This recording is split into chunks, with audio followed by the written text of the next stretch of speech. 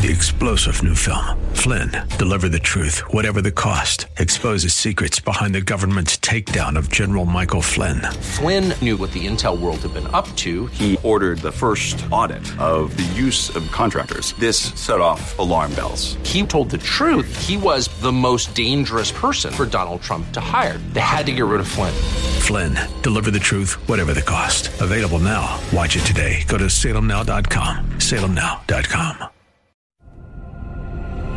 Welcome to Caregiver SOS On Air, presented by the WellMed Charitable Foundation, with nationally known gerontologist Carol Zernial and veteran broadcaster and attorney Ron Aaron. This program provides health, wellness, and other information for caregivers who are vital to the health and well-being of so many people across our country. Now, here are your hosts, Ron Aaron and Carol Zernial. Well, I want to thank you so much for joining us today on Caregiver SOS On Air. I'm Ron Aaron, and along with our co-host, Carol Zernial. Carol is a member of the Raise Family Caregiving Advisory Council under the Federal Department of Health and Human Services. They recently sent their recommendations to Congress, and we're waiting for some response, hoping it's not like dropping a log or a rock in a well. We'll see what happens. She's also the past chair of the Board of Directors of the National Council on Aging, has a master's degree in social gerontology. Carol is executive director of the WellMed Charitable Foundation. And Carol, we've got a great guest coming up in just a minute, Elizabeth Miller, and we're going to talk about how worrying and negative effects can really affect your life. Oh, I think all of us know someone who is a chronic worrier. I am probably somewhat of a recovering chronic worrier. I haven't succeeded, but I do tend to be in the worry box a lot. And so I'm very excited to have this conversation today. Well, let's introduce Elizabeth Miller. She's a family caregiver, a caregiver advocate, a speaker, an author, a podcast host, and a certified caregiving consultant. She's had personal experience as a caregiver as well, earned her BA in journalism from Penn State University, Nittany Lions, and she has worked in corporate IT and strategy roles for over 20 years. And Elizabeth, it is great to have you on Caregiver SOS On Air. Thanks for joining us. Thank you, Ron and Carol. Delighted to be here. Talk to us, if you don't mind, about your caregiving experience, what it taught you, and why you've carried it on into your life now. I think it's still teaching me things, frankly. But in 2014, my husband and I found ourselves squeezed in the sandwich generation, caring for aging parents and our kids at the same time while working full-time careers. And we felt like how many caregivers feel. We felt like we were lost. We were learning a new vocabulary. We were affectionately getting our masters in caregiving, it felt like. And we were feeling like we were the only ones going through this. And it was really a struggle. And I was starting to just kind of see myself change right in front of my eyes, where I just felt like I wasn't recognizing who I was looking at in the mirror. I've always kind of been an upbeat person, but caregiving was having a weary toll on me. How so? Well, I mean, you always feel like, I call it like, you feel like you're feeding a nest of hungry birds, right? Like you're the mother bird and you're trying to go out and get the little pieces of worms to bring back to the nest. And they all have their mouths screaming open. And no matter who you're feeding, there's always somebody else wanting more. And it took me a while to figure out how to just give myself a bit of grace, frankly, when looking in the mirror, and said, gosh darn it, I'm doing the best that I can today. And just to keep showing up, and showing up is enough in itself sometimes. So I think we can tend to be our worst critics. So I felt like I wanted this to be better for myself and for other people. So I started Happy Healthy Caregiver, really to serve the family caregiver community. I felt like everybody was telling me how I could take better care of the people that I love, for whatever ailments that they had, but nobody was really seeing me or my husband as the family caregivers. And we just had a lot on our shoulders at the time. And you've come up with a recipe for combating that negativity, for dealing with all the downside of what's happening in your life? I think for me, it was, I had three very clear examples in front of my face with my mother-in-law, and my two parents had chronic comorbidities. And so it was very clear to me that, they're not prioritizing their health and happiness had put us into this caregiving situation. And frankly, it has taken my folks from me prematurely and my mother-in-law from me, from us prematurely. And so I really wanted that to be different for me and for other family caregivers. So I had to be intentional about self-care. And I feel like self-care is the antidote to burnout. Yeah, I just want to stress something that I really liked what you said, Elizabeth. It's the idea of being intentional. Sometimes we sit back and we wish things would change, right? And wishing is not it's not a process. You're just wishing, but being intentional and taking a first step, as you said, showing up, taking a first step to making things different. If we can take that first step, that can really open the door for us to do even more. We just can't be afraid. No, I mean, like you said, Carol, hope is not a strategy. We can't just want things to be different. We do have to take action. And I know one of the things that we wanted to chat about today was worry. And somebody had given me some advice early on. They said, if you worry and something bad happens, you suffer twice. But if you don't necessarily worry and something bad happens, you suffer once. And I thought, I'm gonna choose one time. Why not? So worry becomes a self-professing issue. You have thought of worrying, and so you worry? Well, worry, I think, is everybody worries, right? It's just something that we innately do because we care about people and we love people. And there's a great quote also by Irma Bombeck that says, worry is like a rocking chair. It gives you something to do, but it really gets you nowhere. And that's true, right? Like it feels like we're doing something. We're rocking, we're worrying. But really, what can really help with worrying is taking action. And that action is the key to a worry. And to think about, to name your worry, first of all, and recognize it and say, today my worry of the day is, I'm worried about, I'm still in a caregiving role for my brother. I have an older brother that has an intellectual disability. And with our parents not being here, we're sibling caregivers now. And, I worry about his activity level, like he doesn't have friends and is he doing enough? And so what is the action that I could do that could help address his worry? Well, maybe it's research support groups, that are in our area, or really ask him a bunch of questions to find out what his hobby is. And I know one of his hobbies is treasure hunting. And so maybe there's a treasure hunting group that I could get him done. So that's an example of how you can take a worry and really draw it potentially to some kind of an action. We're going to come right back to you. I just want to remind folks who may have just joined us, you're listening to Caregiver SOS On Air. I'm Ron Aaron, along with our co-host, Carol Zernial, and we're talking with Elizabeth Miller. She is the host of the Happy Healthy Caregiver podcast, and what a great description of what we are trying to do and talk about today. Caregivers, as you know very well, Elizabeth Miller, differ, and over the years, Carol Zernial and I have interviewed literally hundreds and hundreds of caregivers. Some are upbeat, enthusiastic. Some are really down and negative and angry. Can you help those who are down and really angry? I can try. I think some of it is our DNA, frankly. Like we just have something in our DNA that makes us an optimistic or a pessimistic type of person. I was just telling this story earlier that my mom and I had a lot of similarities, but my mom was a little bit different in that she would just kind of spiral, I used to call it. And she had her greatest hits of things that she would just say over and over again. And, I would try something to reframe it and then finally I just had to kind of set a boundary with it and say, Mom, this isn't a productive conversation to just keep rehashing these past things that come up. And so there's some kind of trauma there for a lot of people. I think if they just kind of find themselves on this greatest hits track or leaning towards the negative, do they want to be this way? Are they going to meet you halfway in figuring out how to change? I know for me, like even when I first started blogging is how I started processing this back in 2015 when I was really in the throes of caregiving and I had to figure something out. So I started writing. Writing was super therapeutic. And I didn't like some of my initial blog posts. I was like, who is this person? She is a negative Nelly. And apologies if your name is Nelly, but it's not who I wanted to be. It's just not who I am. I am this silver lining kind of girl. And so that was another key for me, is to just say, well, how can I reframe this? What am I supposed to be learning here? How can I take this situation and turn it into something positive? And I think Happy Healthy Caregiver and all of the stuff that it offers is a result of that intention.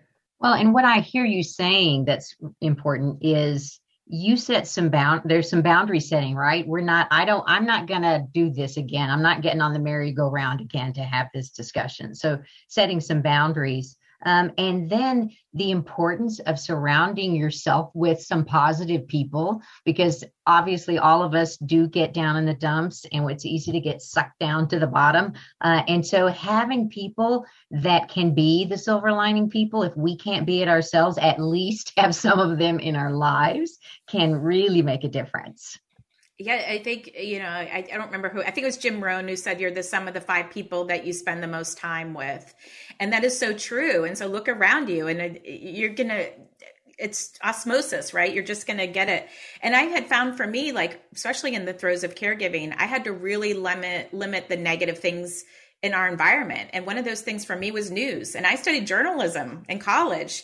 I love the news, but then not so much. And so people sometimes say, well, how are you so happy? I'm like, well, I think the big thing of it is I really limit what I'm taking in, and what social media accounts I'm following. Does this make me feel uplifted, or is this not helping me in some way? And they have that unfollow button. We've done the same thing in our household. We were, for a long time, 24/7 news. And both of us, my wife and I, come out of the news business. And now we've really limited what we put up and put on. And it has made us a lot more, let's say, equal in terms of not as stressed. I think it's important to notice that. My parents were avid news all the time. And I just would go ask my mom, I'd be like, can you just put on some Food Network or HGTV? Like, let's just try it. Let's just see. Here's a YouTube video of some animals, right. And it would change things for sure. Go to the cat videos. Yes, there's a purpose for these. And as you talk to caregivers, and we'll find out in just a minute, across the country, what do they tell you that helps them combat that negativity, that helps pull them out of the dark hole they find themselves in? We'll talk about that and more on Caregiver SOS On Air. I'm Ron Aaron, along with our co-host, Carol Zernial. And in our Caregiver SOS On Air hotline, we're talking with Elizabeth Miller. The WellMed Charitable Foundation would like to remind you it is important to stay connected while social distancing. Caregiver stress may be higher now, and specialists are available to talk with. There's no question that we are living in not normal times, but whether the new normal will be the old normal is yet to be seen. So if you are troubled, if you are feeling stressed, ask for help. Services are provided at no cost. See more at caregiversos.org. Hello, friend. Really good to see you once again. Hello, friend. Really good to see you once again. We are so pleased you are sticking with us right here on Caregiver SOS On Air. I'm Ron Aaron, along with our co-host, Carol Zernial. And on our Caregiver SOS On Air hotline, we're talking with Elizabeth Miller, a certified caregiving consultant, founder of Happy Healthy Caregiver, a podcast that you can access as well. And she blogs and talks a lot about the negative effects of worrying and how to beat it. And we were talking in just a couple of moments ago, Elizabeth, about what you hear from caregivers around the country who pull themselves out of that deep funk. It's a great question, Ron. You gave me a few minutes to think about some things, so I have a couple different ideas. One of them that helped me with the funk, and one of the reasons why I started, I wrote my journal, the Just For You Daily Self-Care Journal, is because journaling is a way that you can get out of that funk and process your feelings. So maybe writing's not your thing, and so the journal that I've created or other journals is just a daily prompt, getting that focus again, that intention on yourself and that self-care on yourself. So that's one thought. Another thing is trying new things. And so we do something in our house where every year, and New Year's Eve day in particular, but you can do this at any time of year, is we think about the things that we want to do different, and not resolutions. These are things we want to try. It could be a new restaurant. It could be, I want to try riding one of those scooters. I want to try a new hiking trail or things like that. And you can even do that as we're approaching summer here. Like, what is your summer list of things that you want to do? And asking your family members some other things. So we call it the 22 for 2022 list, but you make it yours. So it's a bucket list. It's like a bucket list, but buckets sound so big. This is little teeny tiny things that you can do. Pickleball was one I have had on my list. And so the thing is when you write them out, they're more bound to happen. And it's a great way to combat the worry and the stress. Music is another mood changer, right? Like listening to things. I have a caregiver anthem playlist on Spotify and Pandora if people want to listen to that. Because it's a mood changer. We just had a virtual cafe, which was like a virtual support group today where we had a sing along and, people come into the meeting as one way and then we were singing along with someone playing the guitar and we left feeling completely different. I think anything that you can do to kind of infuse some self-care, whether it's listening to an audiobook or a podcast such as this one, you're going to get new tools that way. And then I would say support groups, nobody's going to get it like other people in this situation. Caregivers are the experts on caregiving. Yeah. And everything that you just mentioned is, again, very intentional. And some of it's, I'm going to have some fun. Some of it's, I'm going to do something different, which breaks up your day, right? What are you going to remember? The 122nd day of staying at home or that new restaurant, that new hiking trail? I mean, those are great things to do. What I like about trying new things, and I always thought, why do I like traveling so much? Why do people like traveling? And I think it's because it heightens all your five senses. There's just this exploratory discovery of all these things, and it's getting to know yourself. I think sometimes as caregivers, we put ourselves on the back burner, and it's a rediscovery of who is this person? What does she like to do? What am I besides a caregiver? Our caregiving journeys are going to end at some point. And then we have to kind of figure out what we're going to do after caregiving ends. And for some people, that's a worry. What's their life's going to look like after caregiving? It's a process. Now, Carol picked up in your bio on the Atlanta Daughterhood Circle. What is that? So Daughterhood is a organization created by Ann Tumlinson, and she has Daughterhood circles. They're groups of daughters, mostly daughters caring for aging parents. And because she just felt like there was, we do a lot for motherhood, but what do we do for daughterhood? So Atlanta didn't have a daughterhood circle. And I just felt like, well, we got to have one of those. And I needed it. So my daughterhood circle has been going for over 5 years. We meet monthly. Every leader does theirs a little bit differently. Sometimes people have educational people come and talk. For ours, it's very informal. We meet at a restaurant. We were doing virtual there for a while, but we meet at a restaurant so people can have a dinner. They can get a cocktail if they'd like. And we, sometimes I have little games or activities that we plan to kind of get the conversation started. Sometimes we talk a lot about caregiving and sometimes we just talk about life and we just remember who we are. I try to infuse again that self-care, like what are we doing for ourselves and, being that self-care cheerleader for them that they might need. But they're great. They help me as much as hopefully that they help them. Now, is there a similarity in age or is it people from every walk of life? Caregiving knows no age, no ethnicity. And we have men that have come to ours too. I'm never going to turn away a caregiver. Like if you're a family caregiver and you need support, I'm not going to put up a wall there. You've got enough walls that you're navigating around. But mostly it is, women and maybe, we're attracting, I would say, I guess 40 to 60 might be our age there, but we've had younger, we've had older. Right. You could be 70 and be somebody's daughter who's in their 90s. I mean, we've seen that. Yes. And are the challenges that that cross-section of Atlanta women face, are they very similar or are they different? I mean, I think we all have our own nuances of caregiving, maybe a disease that we're dealing with or, a process that we're navigating, the financial means that we have. But we all do have some similarities in that we are overwhelmed and we're trying to figure this out. and they'll bring their questions. Sometimes I come with my binder of resources, as I've been doing this a while. I have a lot of connections in the Atlanta area. I know the other daughterhood circles are similar. And we're trying to kind of do something virtually that I'd love to mention through caregiving.com, as I'm a caregiving.com champion, they call it. So what we're trying to do is, again, localize that support. I know, I can know about things in Atlanta, but I not know about the resources available in Maine or Portland, Oregon and California. But I know caregiving.com champions that have localized resources there too. So that is another avenue of support that we're trying to make it easy for caregivers at a local level to connect to community resources. Right. And I have to mention any caregiver that's looking for local resources. If you go to the Elder Care Locator, which is eldercare.acl.gov, and you plug in your zip code, you will get resources for older persons and for caregivers automatically in that zip code that you live. There's a phone number. If you call the number, it'll give you your local area agency on aging and caregiver, National Family Caregiver Support Program. So I always tell folks, it doesn't matter where you are, there's something. Those are great resources. And I always say, like, an elder law care attorney, those people are well connected in your community.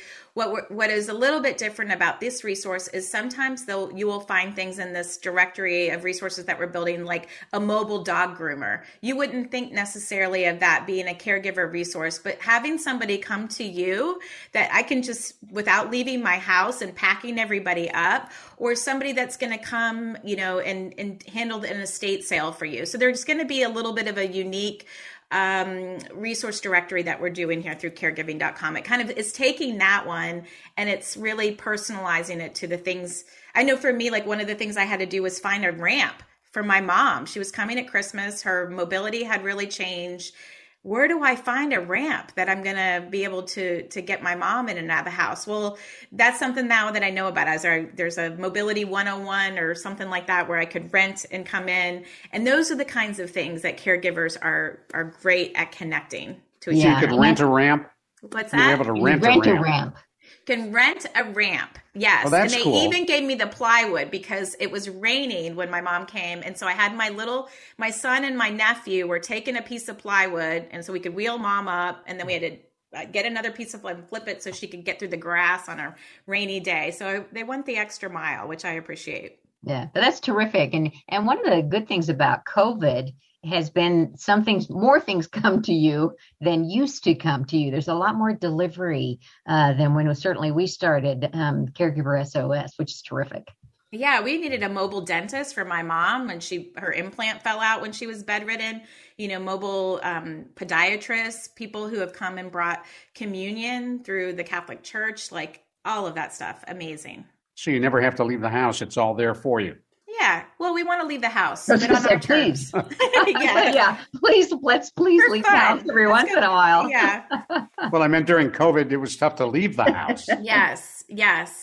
And for those who are listening to us today, Elizabeth Miller, who may wind up, maybe they're not a caregiver yet, but by tonight they may be. What are some suggestions on how to begin that process?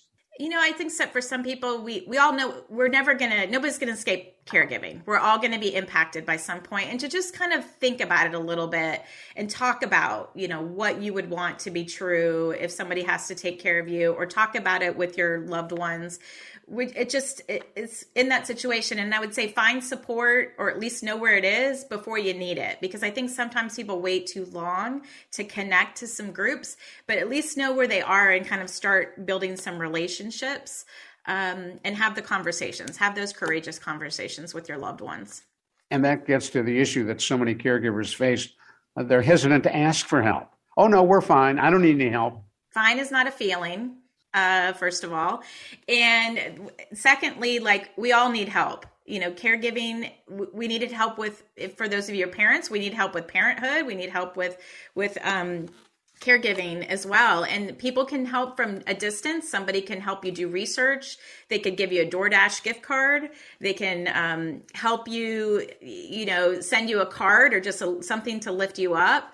They can help with the lawn care or cleaning your house. It doesn't necessarily have to be hands-on with the caregiving, but anything to free up a little bit of time so that you can carve it out and, again, create that time for yourself so that you don't burn out. It's got to be sustainable. Absolutely.